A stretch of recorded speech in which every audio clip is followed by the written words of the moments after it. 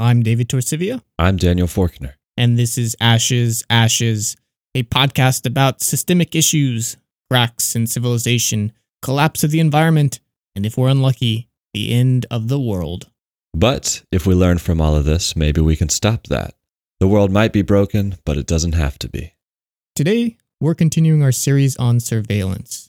This time, we're going to look towards the governments of the world, and of course, those companies that help them, and how things have evolved since the revelations brought to light by Edward Snowden back in 2013. Now, at the time, we learned how wide and pervasive the surveillance apparatus of the NSA and the US government had become, confirming all those hushed whispers of the cybersecurity community, and of course, the shouting of the conspiracy world. And yes, that's right, everything was being recorded, and yes, the US government was spying on its citizens, as well as everyone else. And yes, people got mad, people protested, they wrote a bunch of angry news articles, and our politicians promised that we would do better. But has anything actually changed?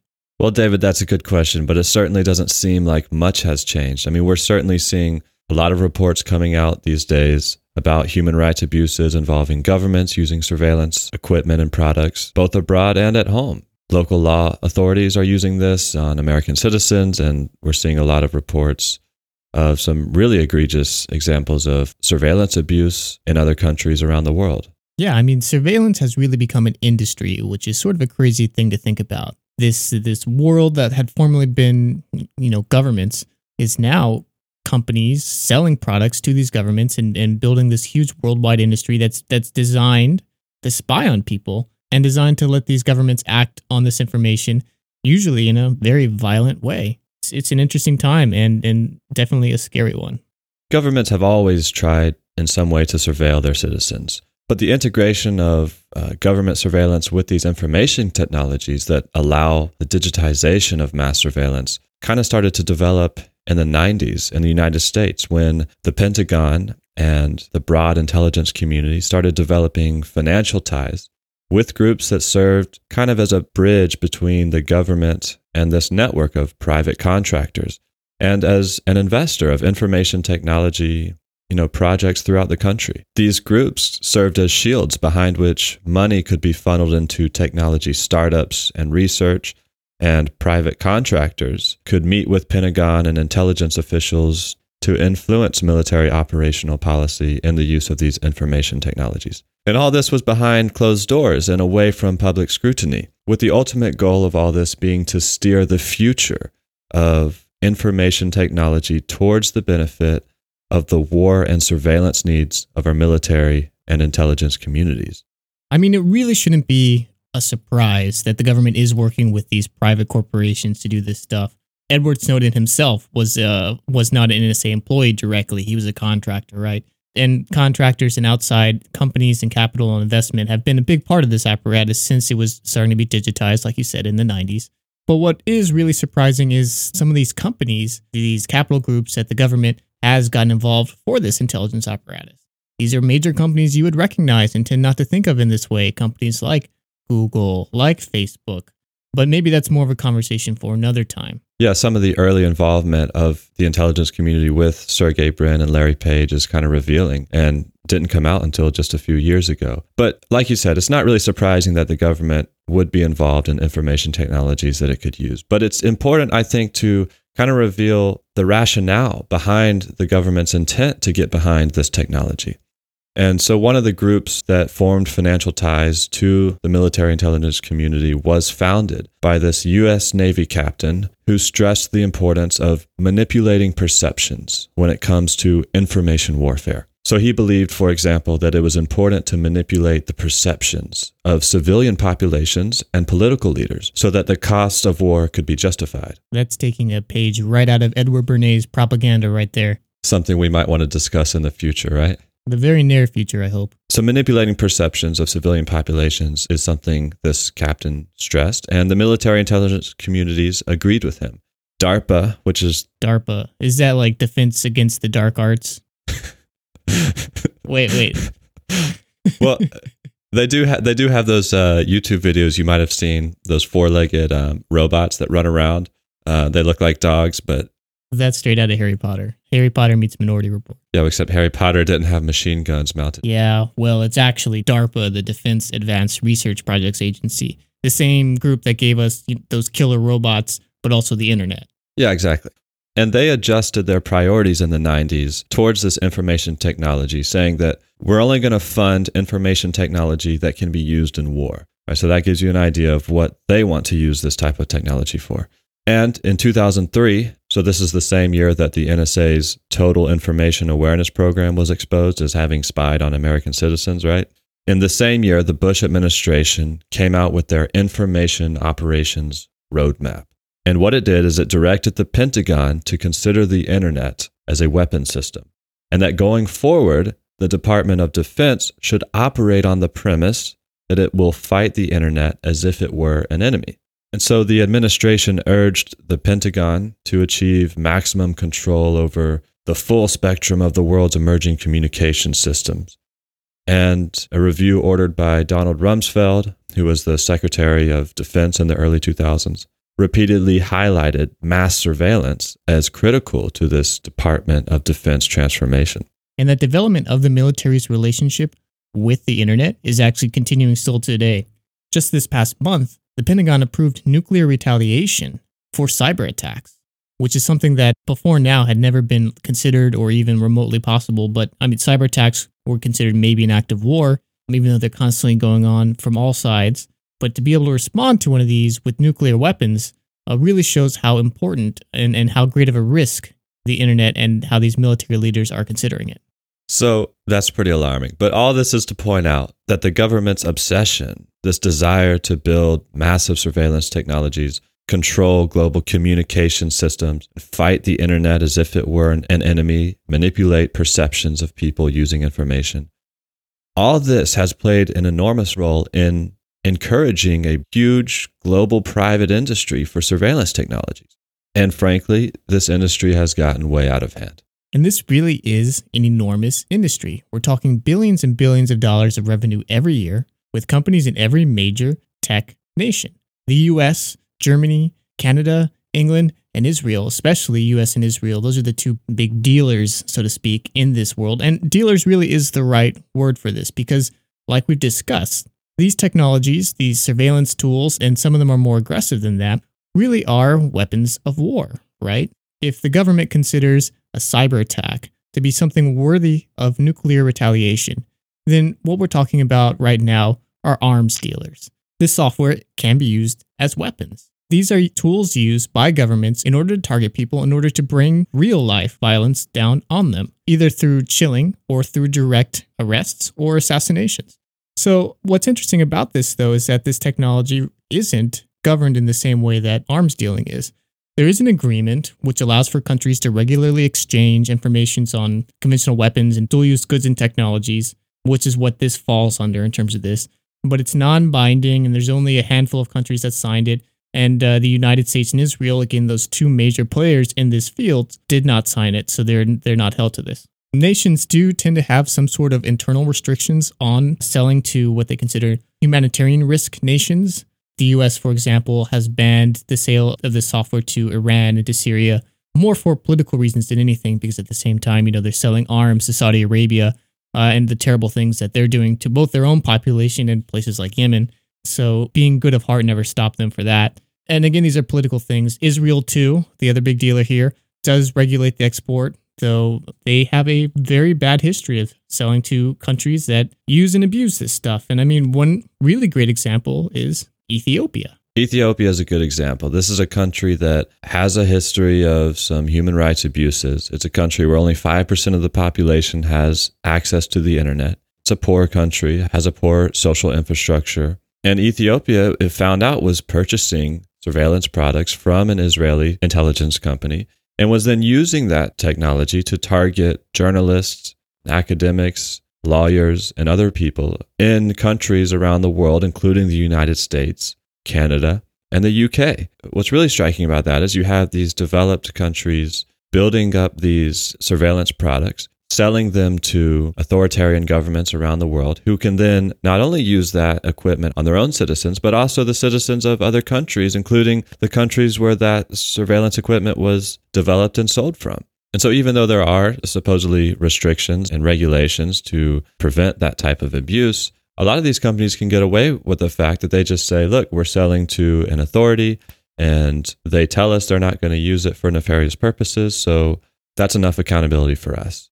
And it allows these countries, in the case of Ethiopia, to also get around other international regulations. For example, usually a country that wants to obtain information about someone from another country to build an investigation or to build evidence for something, they have to get consent from the other country. You can't just start spying on another nation's citizens, right? But this technology is so sophisticated that it allows these governments to get around those type of safeguards. Yeah, and the technology that does this is interesting. A lot of it does rely just on human error. So a lot of this is sort of phishing stuff where they'll send you an email or a text message or something, and you click on a link because it's some desperate plea of you to do something. And then as soon as you click that, your software, your phone, your computer is hacked. You are susceptible to this software that run because of holes in your operating system in the software that's running. And they exploit those and they get inside you. And then they're using data to find out your contact list, read your messages, look at your photos, go through your emails. All these things provide valuable data and it builds up networks. And people in your phone at that point are also at risk because they're now linked to you in a way that a despotic government could say these are also enemies of the state. Even if it's just, your dry cleaner, if it's a friend, an acquaintance, someone you don't know, someone you don't agree with politically, but now all of a sudden because they got hacked, oftentimes for no valid reason, you are also now on this list of enemies of the state. And this is actually happening in Turkey right now. There was an app that the government decided is an app used by enemies of the state. And they're currently rounding up hundreds of thousands of people who downloaded this app or even were tracked by a tracking pixel within this app. So these even aren't people who had actually downloaded the app, some of them. They just had a friend that did or looked at somebody's phone or their friend downloaded or used it on their Wi-Fi. A million different things, and people are now languishing in jail by a regime that is rapidly declining into a dictatorship, and their very lives are at stake because of this kind of technology. Meanwhile, these companies in Israel, in the United States, in the UK, throw their hands up in the air and say, oops, we didn't know that they were going to do this, but it's not our fault. Yeah, sure, we sold them missiles and nuclear bombs, but we didn't know they were going to use them to kill people, so sorry. And that sort of thing is ridiculous. And we have to remember that, yeah, they say that most of these things are used against enemies of the state, but the question of what is an enemy of the state is very interesting. So let's look at Mexico for a second. There's a company called NSO Group that sold a piece of spyware software to the Mexican government, and they assumed the government's going to use this for catching, bad guys, quote, whatever that means. But what actually has happened is this is the most benign group I could think of targeting. The Mexican government started using this spyware to try and catch nutrition activists. Okay, people concerned that Mexicans were eating unhealthy diets. They wanted a soda tax implemented, which the Mexican government did, and these were people who had pushed for that. These are people who worked for NGOs, people who worked for the government implementing this stuff. They were targeted by the government because these corporations that were providing these unhealthy foods were complaining that this was cutting into their sales, and these people started getting weird messages on their phones and their computers. One great example was this guy kept getting text messages from unknown numbers, and they would say something like, Mr. Simon, your daughter was just in an accident, and it's really bad. I hope you come. I'm sending you info about where she's been admitted, and then there's a file attachment. If he clicks that file attachment, boom, he has spyware on his phone. Or another one he got was, Simon, buddy, my dad just died. We're devastated. I'm sending you info about the wake. Please come. And again, it's the same sort of attachment on there. Or this one, Simon, today there was a piece in the newspaper that made a series of accusations of corruption of you. You have to check it out so that you can deny these. And then if you click that, again, the government would have spying information on them. And these aren't dissidents. These aren't terrorists. These aren't people trying to blow up the government or assassinate someone. These are people saying we should eat healthier. And they're being targeted by this software, by this government. And meanwhile, this Israeli company, NSO Group, that sold them the software said, whatever, it's how they use it is how they use it, but we're just selling neutral software. We have nothing to do with this. That spyware, once it's on their phone, it's important to point out what it can do, right? It can extract their text messages. It can find out everything that's on their calendar events so that you can figure out where they're going to be. It can look at their emails, instant messages, where they are. And it can also do more like active surveillance too. So it can turn on microphones. It can turn on cameras and record it. Those things that you see in TVs when drug dealers are like, we have to take the phones, take the batteries down, put them in the other room. Well, there's a good reason for that because your phone can spy on you in that way. And again, these nutrition activists were being attacked by the government, and attacked is the right word, I think, in this situation with this software. The motto for NSO Group is making the world a safer place. Yeah, and stuff like that. This like self-righteous, we're doing good with our tech, we're the good guys thing is ridiculous. I think we really need to name and shame some of these companies and the people that work there. These are companies like Endace, which is a New Zealand company, Lynch IT, that's American, NSO Group Technologies, it's US-Israeli, Verint, US-Israeli. They supplied Colombia with a bunch of stuff. Nice Systems, which is to be one of the more ironic names of a spyware funding group. They're Israeli, and they sold to regimes in Kazakhstan and Uzbekistan that actively use these to silence political dissidents, to control journalists, to make sure that they weren't getting political disagreements in their newspaper. Another company is called Netronome, Cyberbit. They're the ones that sold this stuff to Ethiopia. They're a company that does billions and billions of dollars in revenue every year from the sale of this technology to many nations that are despotic. And where does this money come from that they're making these billions of dollars? In Ethiopia, for example, this could be a dictatorship, an authoritarian government that has billions of dollars, right? But it doesn't have the engineers, it doesn't have the social infrastructure of really educated people to develop these technologies itself. But it can then use this money, maybe even it takes on debt, to purchase these products that enrich these companies, and then turns around and uses these products on its own citizens to surveil them, to investigate them, to frame them, to put them behind bars. And then at the end of the day, who's really paying for it? It's the citizens that are stuck with the debt that government took on to purchase this, really what is military equipment, right? So it's really insidious when you consider that the people that this is really harming are the ones that are paying for it.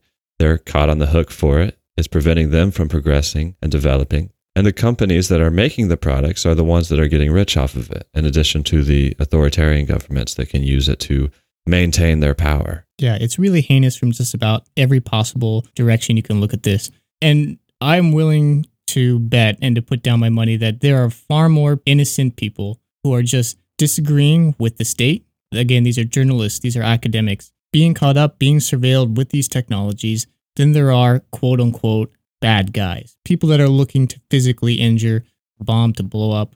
The amount of those people being surveilled by these technologies is just a tiny fraction compared to the regular good people that are trying to help, that are trying to make the world a better place. But because their viewpoints don't align with whatever government, they're being attacked. And so if this is what can happen in nations that can't afford to have their own systems built, that have to sort of lease or purchase these plug-in spyware software systems, and again, it's software predominantly, though there are hardware components every now and then. What happens in countries that have the funding, that have the infrastructure, that have the technological wherewithal to build this at home? So, I mean, there's countries like Israel itself, the United States, and of course, China. China is a country that's using this surveillance technology to its logical conclusion every chance they get.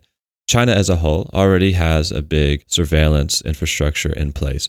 If you are a foreigner and you try to go to China, if you've ever filled out a visa, they're going to ask you what company you work for, how much money you make, what country you're coming from, what your job is. And I did get a Chinese visa, so I did have to fill out all this information, in addition to getting someone from China, a citizen, to write a letter that says, I actually don't know what they said about me, but I had to have some kind of personal connection in China to get the visa that I got.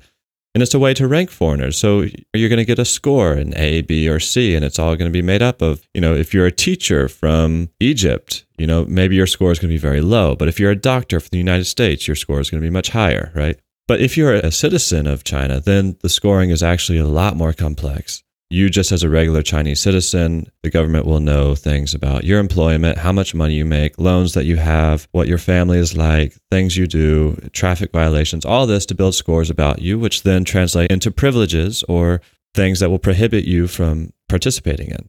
But there's a particular province in China, Xinjiang, that might very well be the most heavily surveilled area on planet Earth at this moment. And so this is even above and beyond what goes on for most citizens in China.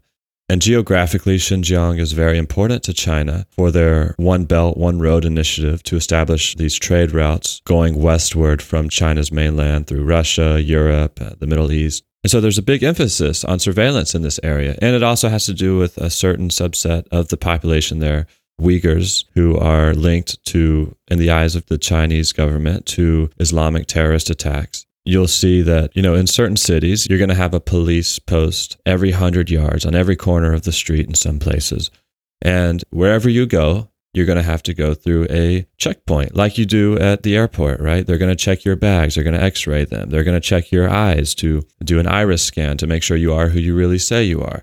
In a lot of cases, if you're just walking down the street, for these citizens, the police officers will ask them to stop. They'll plug their phone into a machine and they'll go through all their photos. They'll look at all their text messages to see if they've been engaged in any activity that the administration doesn't agree with. Every car, every commercial vehicle in Xinjiang has a tracker that the government can use to find out its location. If you go into a kitchen shop because you're a cook and you're a Uyghur and you want to buy a knife so that you can cut up your vegetables, this is the really crazy one. The shop owner is required by law to take your personal information. So every citizen obviously has their own ID and their name, their ethnicity, and everything about them is on it. And what the shop owner will do is take that information, translate it into a QR code, and then laser engrave that onto the blade so that if that blade shows up anywhere, or if the police officers just want to inspect it, they know exactly when it was bought, who bought it, and where it should be. And if all that's not enough, if you remember our episode last week on genetic engineering and the implications of giving up your genome information, well, China is also right now actively collecting DNA data on many of these citizens to build a database of their genetic information, so that there's nothing they can do to escape the surveillance state. I mean, that's crazy. There's like surveillance and then there's surveillance. And that's definitely into the crazy realm. But that's what total surveillance could look like. And it's also in the cameras there, right? So even if you're not part of this Muslim minority, everyone is being monitored as part of this. There are cameras everywhere. And these cameras have facial recognition, like we've talked about. And it's not just facial recognition. They recognize your skin color, what clothes you're wearing. They even have gait recognition. So if they can't see your face because you're wearing glasses or you have a mask or a hood on because you're doing something bad, they can still figure out who you are by how you walk. They follow cars. They follow makes of cars. They follow license plates numbers. They've done show-offs of this technology where they invite reporters from the BBC or wherever, and they say, okay, go walk around. Let's see how long it takes our surveillance system to figure out exactly where you are. We'll give you a 15-minute head start or whatever and go somewhere, and then we're going to start looking for you, and then we're going to tell you when we found you. And it didn't take them more than 7 minutes to do this. And this is a city with 100% camera coverage. They know exactly who you are, where you're going, and what you're doing. And this technology exists right now solely in China, but we have the infrastructure for this in places like London, where there's some of the most security cameras per capita in the world. New York, San Francisco, Washington, D.C., LA, all these cities either are currently at the level where they have the camera infrastructure to enable this technology or are rapidly beginning to get there. And the question then at that point is, like we've discussed in earlier episodes, is once you have the hardware installed, it's just a matter of connecting the software to it, and then you can have the same exact system with the same pervasive panopticon that China has here in the United States. And at that point, we have to ask ourselves, well, what are they going to do with this technology? All right, hold up, David. So, we're talking about China, we're talking about Ethiopia and Mexico. I guess a lot of these technologies are being developed by companies in developed countries, right? Places like Israel, places like the UK and the United States. Are you saying there's a chance that this technology is going to come back and affect us as citizens of these countries that are, bastions of democracy and privacy? Privacy. That ship has sailed, my friend. Maybe we can get back to the dock, but right now it's not looking so good. Because right now, this isn't a question of could this happen, but it actively is in a lot of places. Let's talk about Fresno, okay? Yeah, okay. So Fresno in California has been highly criticized for deploying a whole host of technologies to surveil people and come up with risk scores associated with their activity to alert police if there were individuals that maybe we should be more concerned about. And some of the technologies that they employed were things like software to track social media. So software that would look at every individual's Twitter, Instagram, Facebook posts and try to come up with a risk score associated with it. Like, oh, well, this person said this, and based on our algorithms, we think they have a threat score of X, Y, Z. And then if a police officer ever had to visit their home or stop them on the street or something, their computer would tell them, hey, this person has this risk score. You might want to watch out.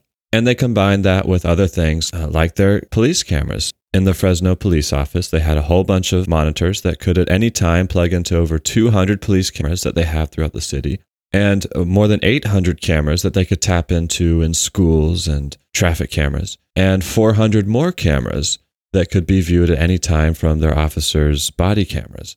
And if that's not enough, they even have microphones strung up all throughout the city to work with this technology called ShotSpotter, to where if a gun ever fired, or something that sounds like a gun, like a backfire from a car. Well, that's true. They could use these microphones that are strung up everywhere and kind of triangulate it and find out the location. Wait. I want to talk about body cams for a second. Just as like a second. Told you so. A couple of years ago, when all this horrible police murdering was happening, not that it's stopped or changed since then, but everyone was clamoring, oh, we need body cams on the police. It's going to make them magically perfect, whatever. I was telling everybody, no, we don't need more cameras on the police because they're just going to use this for their own benefit and not for the citizens, for our public's benefit. And lo and behold, that's what's happened. So a lot of places, yeah, they have these body cams now, and we paid a lot of money for them. And companies like Taser are very happy that we did. And a lot of this footage never makes it out of the police office unless it's something that very clearly demonstrates that the police officer did no harm. And even in some of these court cases where civilians have died wrongly at the hands of police officers, the courts have limited the jury's ability to view these body cameras to the very last second of the interaction between the police officer and the citizen that was killed, so that the full context of these video cameras are not even displayed in court cases where it could be very important for a jury's decision. Right. And even more than that, they've been shown time and time again that even though these are body cameras attached to someone, the angles can be very deceiving. You can think you see something, but when you see a camera from the side that actually saw the whole thing, it looks nothing like what we thought it did. I mean, they're a colossal mistake in terms of trying to demonstrate of what really happened in the situation. This idea that video is this neutral observer, which is something we'll talk about more in the future. And we'll talk about the police more in the future as well. But what I want to focus on is the combination of this body camera technology and what we see in places like Fresno, where these cameras are constantly piping data back into either the police station or some central server at Taser somewhere, and integrating this with facial recognition technology. And this is not something that is coming in the future. This technology is existing right now. It used to be that, yeah, we would scan these later and see if we saw anybody, but we're now at a point where this software is being sold to police departments, and you can walk down the street. I'm an officer walking down the street. I've got my body cam on, and the body cam is actively scanning everyone's face that I'm passing by. And it's issuing information about the people passing by to the officer via earpieces. And this would be like, oh, okay, this male up here he has an outstanding warrant for some sort of stupid nonviolent crime. You can arrest him if you want. And then also maybe even integrating threat scores for people like, oh, look out, this person has a high threat score, which is a conversation for predictive policing, which we'll get to in just a little bit. But this is a huge privacy violation, is a huge mistake, a tactical mistake, primarily coming from the left, people pushing to try and regulate these police forces, but instead just gave them even more power over themselves, even more power to control the image that they want, even more power to shift the narrative in whatever ways that serve the police, as well as giving them a new tool to further increase the surveillance as panopticon in ways that people frankly never even considered were possible. A pretty alarming example of how this video surveillance can be abused by local authorities is a case that happened in Memphis recently, where local authorities used footage that they had taken of protesters in the Black Lives Matter movement, created a watch list of these individuals who participated in this movement, and then prohibited those individuals from entering the Memphis City Hall without an escort. Frankly, I don't even know how that's legal, but it goes on. Yeah, no, and I've been in protests here in New York. So NYPD has a unit called TARU, the Technical Assistance Research Unit. So if you ever watch Law & Order, you know, the guys that come in and do like, oh yeah, here, let me hack the phone, or like, let me scan down where the person is. Those are people from the TARU unit coming in and assisting whatever technical needs the police department has. And so I see these people at protests, and they have big vests and jackets that say NYPD TARU on, and they walk around like they're big kings or whatever. And the thing they've started doing in the past couple years is they walk around with a GoPro on a stick. Well, NYPD uses these, and now in New York we have no mask laws. Okay, so this is saying that if you are at a protest or even anywhere technically, you're not supposed to cover your face. And the reason for this was, oh, people at protests are going to do something bad, so we need to be able to catch them. But this law was made before facial recognition and pervasive surveillance existed. So now what NYPD does is they use the fact that we're not allowed to cover our face and hide our identity, and they walk around these protests. They walk through the crowds, they push people out of the way. If somebody's wearing something on their face, they'll rip it off. And so it's one guy walking, holding this camera, and another officer behind him with his hand on his shoulder. And then behind that, several more officers from the regular NYPD unit with one hand on their gun, making sure everybody's going to stay away from this. And they shove this camera in your face. And they slowly walk through the crowd, filming everybody around. And typically they'll go to first the sections that they think are going to be the most trouble. So the anarchists, the black bloc. Then they'll move to protesters that the state disagrees with more. Groups like BDS, people shouting things about Palestine. They'll walk to there and film those. And then they'll move to the rest of the crowd after that. And all of this is recorded and dumped into NYPD's secret facial recognition database. And right now we have no idea what that database is. We have no idea what technology that database is. We have no idea what they do with this database. And we have no idea why NYPD is recording these people peacefully protesting, following the law, doing exactly what NYPD is telling us to do in protests that have permits and are allowed to be there. They're capturing all of us, recording this, and doing something with this data, and they won't tell. And they're actively being sued by several organizations right now, including the ACLU, to give up any information at all about this program. Those court cases are actively ongoing, but we're seeing this again and again all around the country right now. I know my face is in this database. I know lots of my friends are. And so we need to have this conversation where either stop this facial recognition program for people who are following the law but are seen as dissidents of the city or the state. Either that or let us cover our faces and protect our anonymity, because the fact that going to a protest means you might end up on some list. You might have some sort of threat score associated with you that makes you, when a cop is passing by you, they get that little notice on their ear from their body cam saying, look out, this person is a dissident. And that makes a cop tense, and maybe you might be in some sort of situation because of that. That's alarming. It discourages people from protesting, from participating in the political process. And we have to choose. Am I going to try and do something that I believe in, or am I going to be safe and protect myself? And the fact that we can't cover our face, that we know that somebody's going to do this, is a huge problem, and it makes people make this decision, and that's something that shouldn't happen. Certainly not in a healthy democracy. And I would love to see some sort of protesters' Bill of Rights. And if any of you listening have political involvements, experience working on pieces of legislature, this is something that you need to get interested in right now, because as we move forward, these next few years, I think this is going to be a very important thing, especially as this technology becomes more accurate and more pervasive. These technologies are presented both by the companies that make them and the governments that use them as a way to fight terrorism and protect national security. But this surveillance, as you're pointing out, David, and as this Memphis Black Lives Matter watch list, case, among many others, demonstrates, is that these technologies are used less of a tool for fighting terrorism as it is a way to fight potential enemies of the state. And these two words might be equal in the eyes of our governments, but they absolutely are not the same thing, and we should not tolerate the confusion of these two. An enemy of the state is any individual, right, or any organization that threatens the status quo, that is the current power structure. In the United States, the simple act of trying to organize a political party, rally people behind issues that would shake up the current, political structure, or go to one of these protests, like you mentioned, David, any of these things that you do can get you labeled as an enemy of the state, in which case the full powers of all our surveillance technologies will be used against you. And if it seems that far-fetched, we have to consider, look, the Federal Bureau of Investigation was founded in the United States in response to the need to surveil and discourage political dissidents. So basically citizens who have political views that differ from the administration's. And in the 1970s, the American public was alarmed to discover that the FBI had a program that for a couple decades had illegally surveilled, infiltrated, framed, and in some cases even murdered innocent citizens who were members of domestic political organizations. So these are organizations that were in the feminist and civil rights movements, for example. Right, and this includes people like MLK and Malcolm X and everyone else. This is COINTELPRO. Exactly, and the tactics of COINTELPRO and other government programs are usually defended in the name of national security. But then the question becomes, whose security is really being protected when citizens can be murdered by our own government simply for their political views?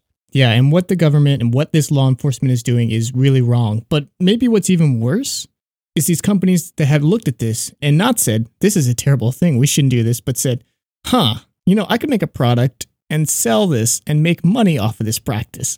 And I mean, as like cartoonishly supervillain evil as that sounds like, this is what lots of companies do. And like we saw in these US and these Israeli spyware companies, and like we see in a lot of companies here in the United States selling products to local law enforcement, to the government, in order to surveil and actively arrest Americans.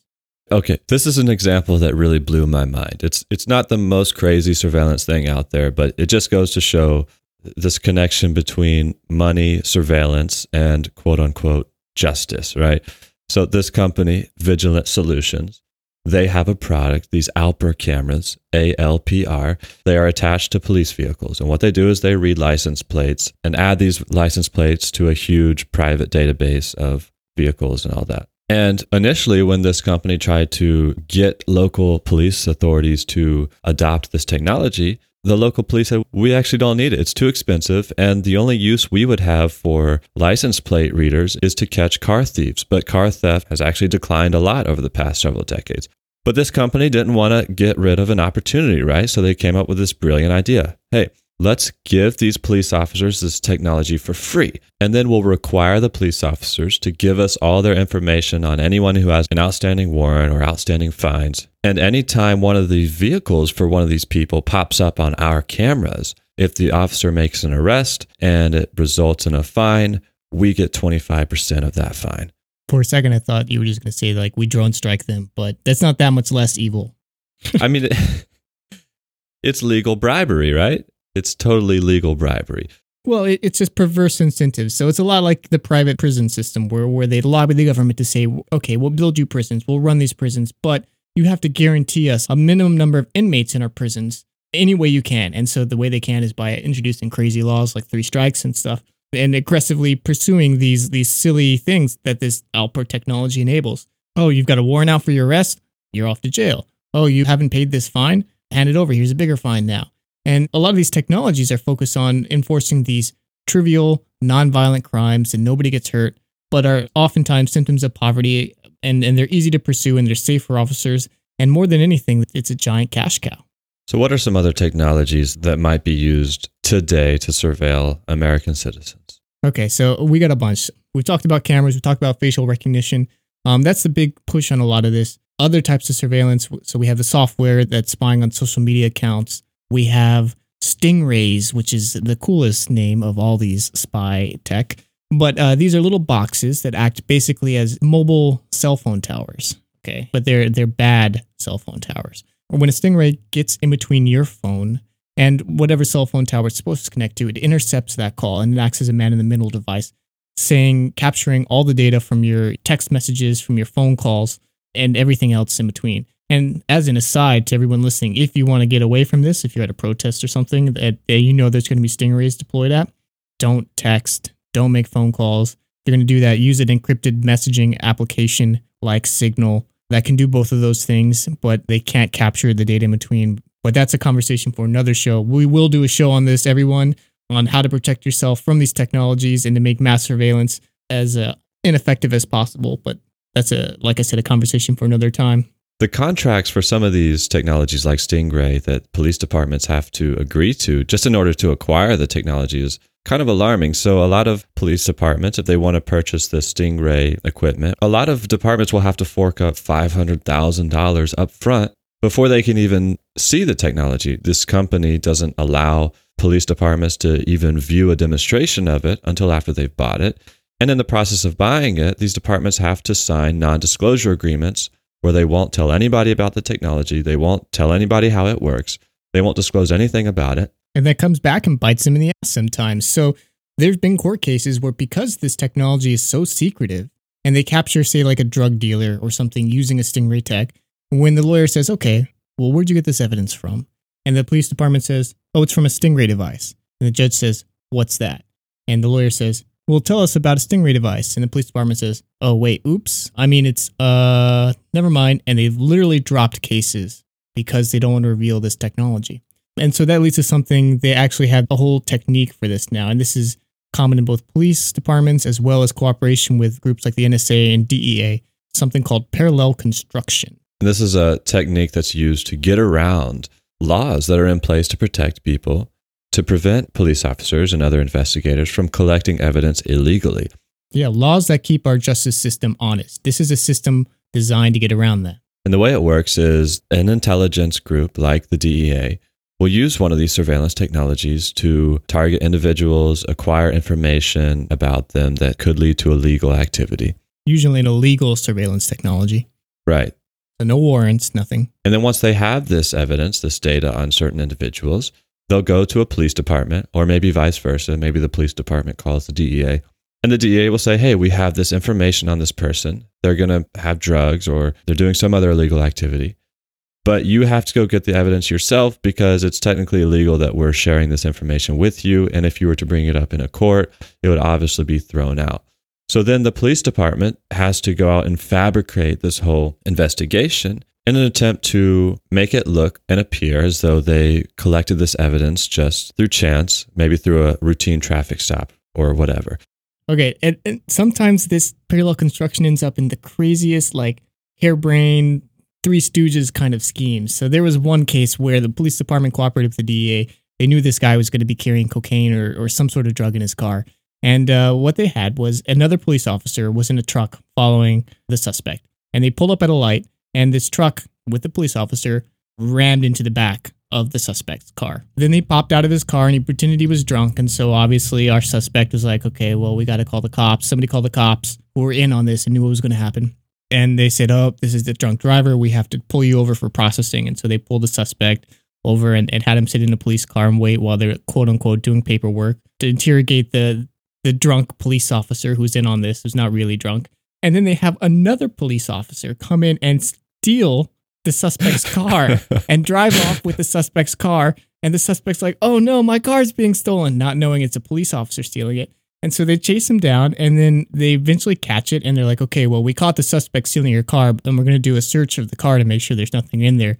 And they search the car and then obviously find the drugs. But it's on some level, like, I don't know how this is not some sort of crazy entrapment. I don't know how you can still have probable cause when you know it's a police officer stealing a car. And I'm not sure how this would have held up in court, but these are the kinds of things that these people are coming up with. Less ridiculously, sometimes it's just a fake tip that an officer will call in and be like, oh, we got a tip on this. And then because it's an anonymous tip, then they never have to go and investigate it. This is the kind of stuff, this surveillance, the access to this tools enables, because we're supposed to trust that officers, that law enforcement, that these three-letter agencies are going to use these tools, quote unquote, responsibly and legally. But a lot of times the allure of using this tool, of this technology, is much greater than the judicial systems that's supposed to limit how it's used. And so they'll use it anyway, find something, and then have to make up a story about how they caught you anyway. There's so many crazy tech out there that's being developed to try and increase the surveillance capabilities. I mean, we've got planes that people have found out have been flying over protest sites, right? Yeah. I actually run plane tracking equipment in my apartment like a crazy guy wearing tinfoil because I follow these planes. At what point? Was it the U.S. military that tried to develop a blimp? They're still actively developing a spy blimp. It's a blimp, like totally covered in antennas and sensors and all sorts of stuff, and they fly it really high above the ground, and it's cameras, and it's tracking, and it's following everything beneath it, and picking up literally every single signal from cell phones and everything beneath. And they tested this, of course, over Americans, I think in Baltimore or somewhere, conveniently where all those protests and things were happening. I don't know if that was coincidence or not. There's drones that are flying around and spying on everything. There's high-altitude drones that record literally every single car in a city. If you have some sort of crazy sci-fi idea of what surveillance could be, there's somebody out there who's developing it, or it's already out there in the hands of local law enforcement all around this country. But of course, the biggest one here, and the one that has the most danger, is that Minority Report technology. That's predictive policing.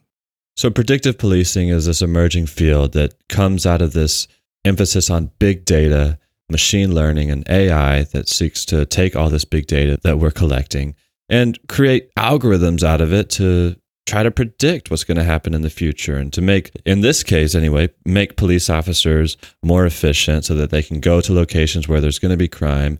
And it's kind of marketed as this ability like, hey, if we take all this data on crime and we take all this social media data and we plug in these algorithms, we're going to get an objective and fair prediction on where we should send police officers to find more crime, and it will make us safer and all this. And this idea that you can build an algorithm around big data to try and solve some problem is something obviously that's getting a lot more attention these days just because of our computing abilities and the ability to collect so much more data. And there's this idea that these algorithms are really objective because they're math-based and because they use data, and data is based on facts, and how could that be biased? And as we talked about, technology can't be used for evil, right? Right. Well, and that's the problem, is this technology is ultimately a tool and it depends on how you use it. But these algorithms are particularly insidious because what they end up doing is really just leveraging human biases in data and making them that much worse in practice. And so the way this looks in predictive policing, in order to build these algorithms that are supposed to be objective, you have to first start with data on arrests, locations of those arrests. And ultimately what that does, it's not really data on crime itself, it's really data on police behavior. And so if you have an area that is already over-policed, you're going to be feeding into this machine a lot of data that is already biased towards a certain subset of the population and a location, right? And I'll give you an example of this.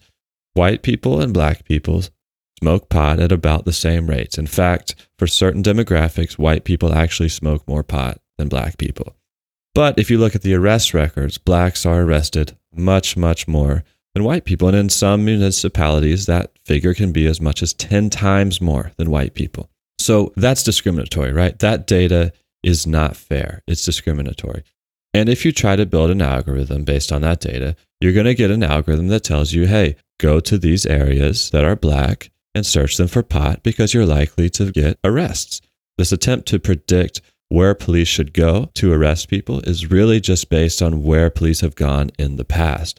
And areas that are over-policed now will become over-policed in the future, even more so with this predictive policing. So that's a lot of stuff to think about and consider. But the very short and simple version of it is bad arrest data makes bad predictive policing. And as it stands, almost all arrests are bad right now. We don't evenly enforce the laws. Okay. There are areas where different police departments have different policies of what laws they enforce. There are areas where different police departments are explicitly racist in who they enforce laws against. There are areas where if you're white and you do something, you're fine. And if you're black, you're not. I grew up in the South. I have many black friends who say, oh yeah, we don't drive through that town because we know if we do anything wrong, whether we drive too slow, too fast, we don't stop smooth enough, the cops will pull us over. Meanwhile, in that town, I can do whatever I want because the color of my skin is different. But when you load this arrest data, and again, this is not, we try and think about crime data as like, oh yeah, this is crime, it covers all crime, but it's not really, right? It's arrest data. So it's when an officer actually decides to do something, to make an action, to record an event, that this data point is created. And when that data is fed into these algorithms, these supposedly neutral bastions of code where there's only the pure technology, then we get this distorted enforcement, this distorted predictions. And it really is prediction, right? So, I mean, policing as a field is reactionary, right? They don't show up before a murder happens. They don't show up while a murder happens, at least not on purpose. There are times when they get there in time to do something in a situation, but those are so rare. And in the vast majority of crimes that occur, and violent crimes are just a small portion of all crimes, but police react. They show up after the fact and record something for insurance or for statistics, and maybe if you're lucky, they'll catch whoever did whatever. But for the most part, it's just a reactionary force. And so the hope is that this predictive policing will enable them to predict crimes, right? That's the ultimate goal. But does it really work like that? The only application now is it says, oh, we should put more cops here on these dates. You know, this is the same technology retail stores have been doing for years, saying, oh yeah, this is a day that the store is busy, so let's bring in extra shift workers. That's all this is at the moment. If it predicts a murder somewhere, what are you going to do? Wait outside someone's house, waiting for them to kill someone? That's crazy. That's not going to happen. And maybe in this panopticon, this perfect surveillance world where all of our actions are tracked, recorded, where they know where we are at all times, maybe then they want to apply this predictive policing to saying, okay, we know this person has a very high threat score right now.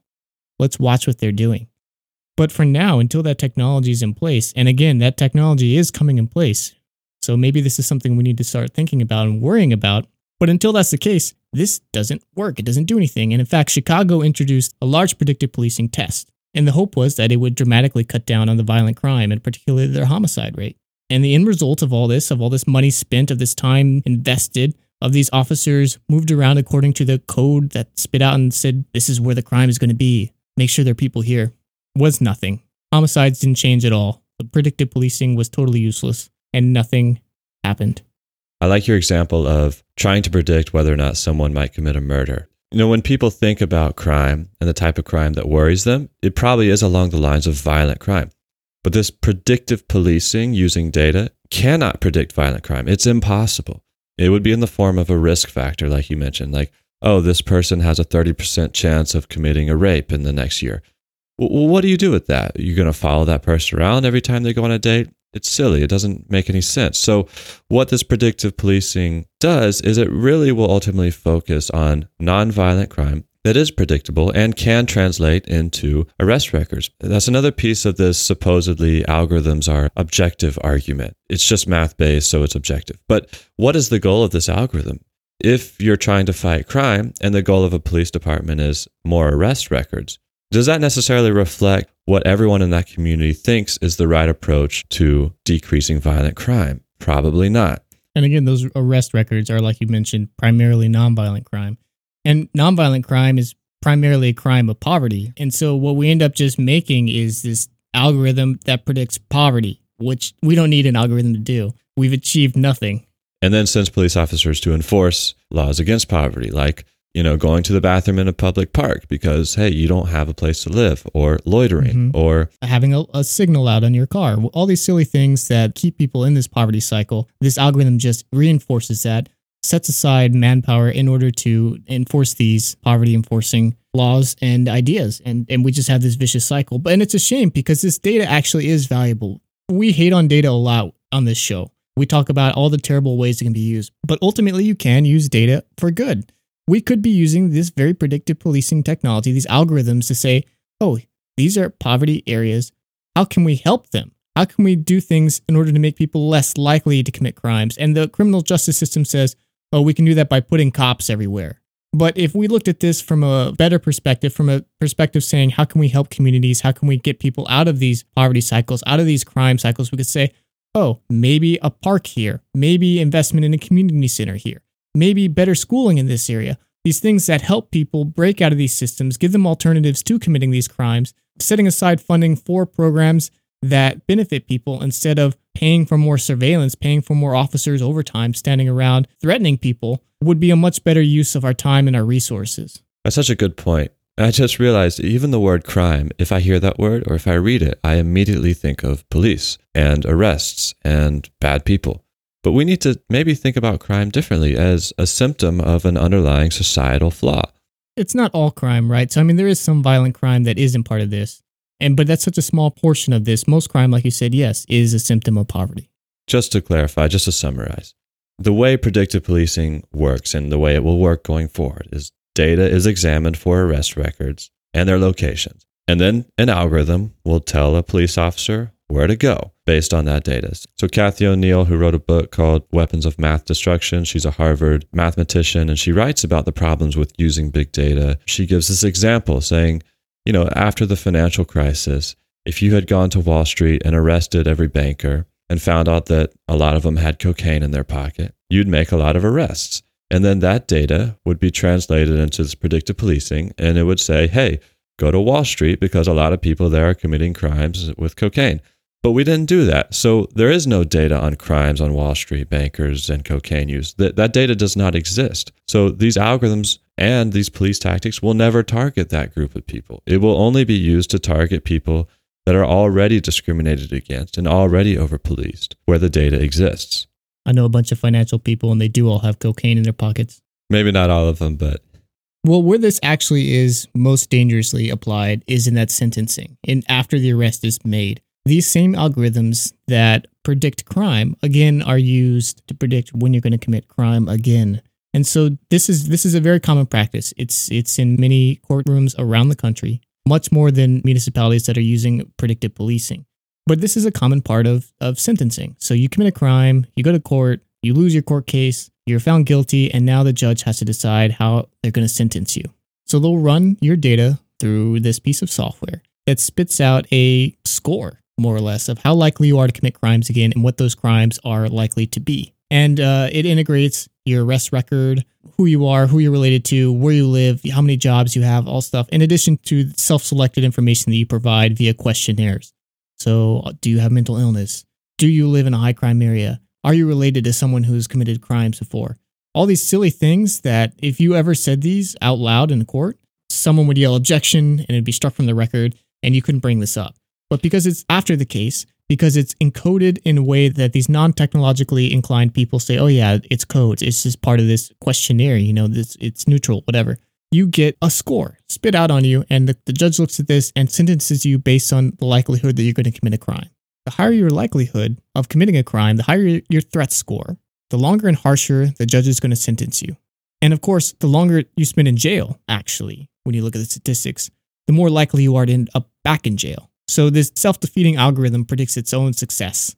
It's saying this person's likely to commit a crime and end up back in jail, so let's put them in jail longer, which of course makes you more likely to end up back in jail again. This recidivism cycle is reinforced by this algorithm and creates this crazy self-fulfilling prophecy of loops of keeping our jails, of our prisons full. And of course, this ties in with the prison industrial complex with these private prisons. And private prisons, again, like federally level, aren't a humongous amount of prisons, but in many states they are. And this is a component of that system that gets hardly any mention, despite it being a major part in how people end up trapped in this. It also takes agency away from the judges because it makes it difficult to consider that why people end up like this. And it says, you know what, that doesn't matter because we're going to just trust software. We're going to trust this code, this number, and that's who we are. It's trying to distill our essence down on just a couple of data points and saying this is who this person is. And because we know who they are, we know what they're going to do. They have no idea what we actually want to do, who we actually are, despite what advertisers, despite what governments, despite what software designers think. We are individuals. We have agency beyond this. And trying to fit us into these molds based on simple questionnaires, based on data that often is unrelated to who we are, is crazy. Especially when you add to the fact that a lot of the data they feed in is suspect in the first place, like we've talked about. David, I mean, that sounds bad. Obviously, all this predictive policing sounds bad, but I'm not a criminal. I don't break laws. I really don't have much to worry about. Is that really the angle you want to go for here, Daniel? Because I'm willing to bet you are a criminal. In fact, I'm willing to bet everyone listening to this show in a panopticon society where there's pervasive, complete, and total surveillance is a criminal. Without a doubt. I would bet every single thing I have on that fact. Not me, David. I told you I don't break the law.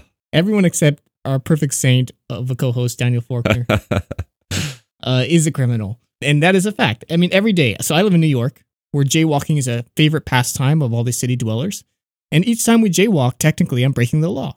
And if we had perfect surveillance with facial recognition and records that go back for as long as we want, when I go and do these things, when I protest, when I do whatever, eventually I piss off somebody enough and they say, okay, what do we have on this face? And they reference it, and they find all my jaywalks, and now I get a bill in the mail, a fine, for thousands of dollars for all the times I've jaywalked. Oh no, I'm a poor podcast producer that puts all his money into a podcast for some stupid reason. I have no more money, I can't pay this fine. Looks like I'm going off to Rikers Island for the next couple years because I can't afford bond. And eventually they'll get to my court case, throw it out, but it doesn't matter because my life has been destroyed in that time. And that's the kind of thing that we can introduce. Very simple, stupid stuff. You change lanes without using your blinker. There's so many laws, some of which we can't even read because they're locked behind paywalls. Some states, I think it's Georgia, my native home, has a massive collection of laws, and you can't access them without paying LexisNexis a small fee, which is fine, whatever. They have to get theirs. This is capitalism. But the fact that I could be breaking laws that I'm not even allowed to read seems sort of crazy to me. We're all constantly breaking these laws. I've seen estimates that most people break 10 to 100 laws every day, many of them felonies, because there's so many ridiculous laws on the books going back hundreds of years, and the fact that a lot of laws are just stupid, and they're not enforced because they are stupid. But if you are recorded breaking these laws all the time, and you piss off somebody enough, or the political winds change, and suddenly you were once a favorite of the government, but now you're a dissident, or something happens, and they choose to get you. And this has happened a lot. This happens all around the world. This is happening, like we said, in Turkey right now. And it could happen here. Remember, a lot of people are terrified of Donald Trump and say, oh no, fascism is coming. And maybe it is and maybe it isn't. But I mean, the Democrats are approving extensions to spying bills to enable this apparatus for Trump. So even though they say they might be pissed off and scared, something tells me they're cowards or thinking otherwise. I'm looking at you, Nancy Pelosi. But the political winds change.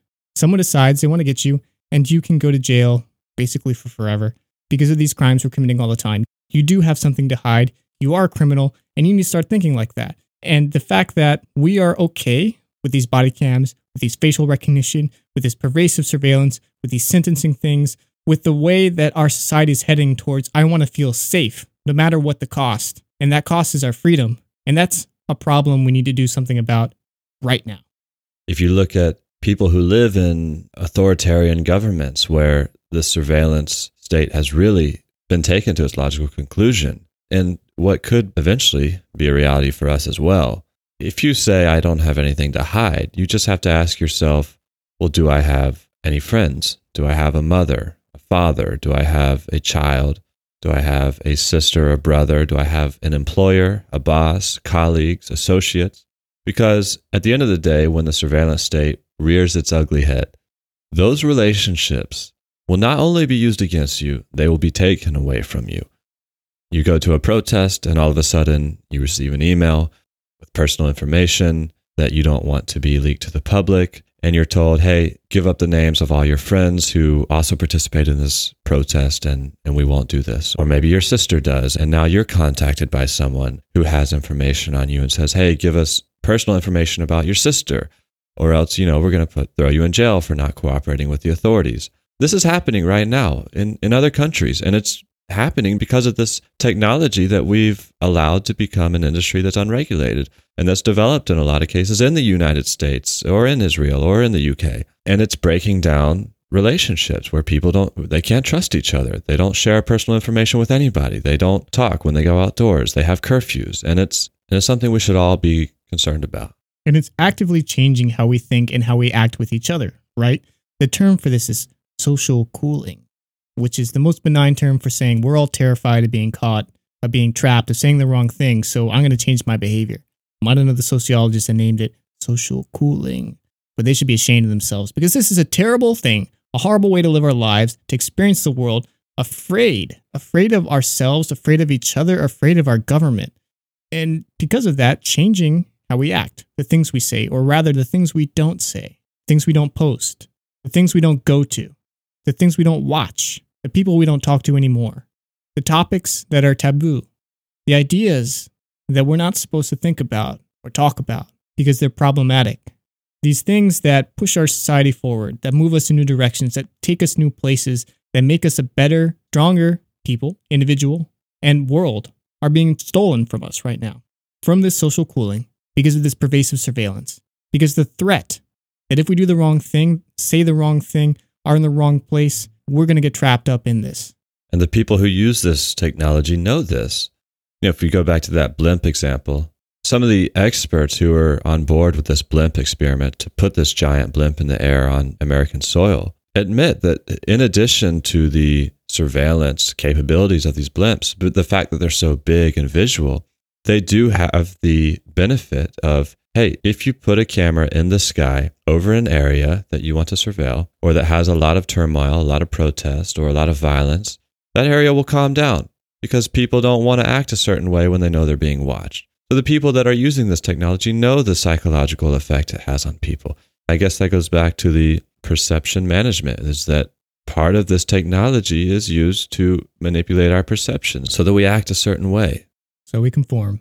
Exactly. I mean, how different is this from when you're a child and you have that crazy parent who takes your door off the hinges so you can't have privacy anymore? That's what we're doing as a society. And we would point to that parent and say, they're crazy. This is child abuse. But when we do this to each other because we feel unsafe or because we want to feel safer, suddenly it's okay? No, it's still crazy. And this is a huge problem. And we're making it worse. And we're making society sick because we're letting this happen. So what can we do? Well, one thing that comes to mind, again, is all this technology is marketed in a way that says, hey, we're fighting terrorism. We're deploying this technology in the interest of national security. We should not accept that. Okay, if you're surveilling people, not just in the United States, not just in the UK, but around the world, that's not national security. That's not fighting terrorism. That's controlling people against their will. We shouldn't be on board with that, but we should challenge our political leaders when they try to say that. And we should challenge these companies saying that this stuff keeps the world safer, when in fact it doesn't. And not just challenge, but shame, right? I mean, if you know somebody who works for one of these organizations, for these companies, actively making this spyware, this malware, these spying devices, shame them. Because what they're doing is wrong. They're making our world a worse place. And they might write it off, say, oh, I just write this bit, or I just designed these boards or whatever. It doesn't matter. You're contributing to something actively harmful, making life worse for all the humans on this planet. And in many cases, getting people, innocent, good people, killed. And that blood is on their hands. And shame them for that. In the same sense, shame our lawmakers who approve this, who use words like, oh, it's for terrorism, or it's to protect the children, when really it's about consolidating power, when it's about making sure that we act a certain way, a way that benefits them. Even people who claim they're progressive, people like Nancy Pelosi, who just pushed this bill through for Trump. She should be ashamed, and we should shame her. In the same sense, local law enforcement, this isn't time to give them free donuts, to give them coffees, to let them get away with this sort of abuse of power. Shame them. Don't thank them. Regulation doesn't work at this. We've seen already with Edward Snowden. These organizations are happy to break these laws because it gives them enough power to do so. The same with this parallel construction that's going on. These organizations are happy to skirt these lines. The same with these companies selling this software, selling these products to despots, to dictatorships, to regimes using them for violence, for murder, for assassinations, for locking people up and destroying their lives and saying, oh, we're just selling something. It's okay. No, that's ridiculous. And we shouldn't stand for that. We shouldn't stand for any of this. And we need to break down the systems that enable this. The systems that enable consolidation of power. The systems that enable ignoring these things for economic gain. And whether that means destroying our power systems, our government systems, our economic systems is a question for maybe another time, but it's definitely something we need to consider and think about because that might ultimately be the only way to get out of this Pandora's box that we've opened. To create systems that don't reinforce, that don't benefit, that don't allow people to consolidate power, to economic power, government power, whatever it is, and to look at alternatives and say, how can we get around this? How can we offer systems that instead allow us to build together, to build community, to help each other, instead of saying, I don't trust you, I'm going to watch you. Because that's the world we have right now, and that's not a world I want to live in. I'm definitely on a list now, just through association. Yeah, well, I mean, at the same time, we need to stop thinking in terms of lists, right? Because days of lists are long gone. Everyone is on one list right now, or one list for each government, one list for each company. And that list, again, is the threat score. And by listening to this, by being associated with me, by being part of this show, by being associated with people who care and want a better world, like those activists in Mexico, like the Black Lives Matter, like people interested in a better world, your threat score is up, higher.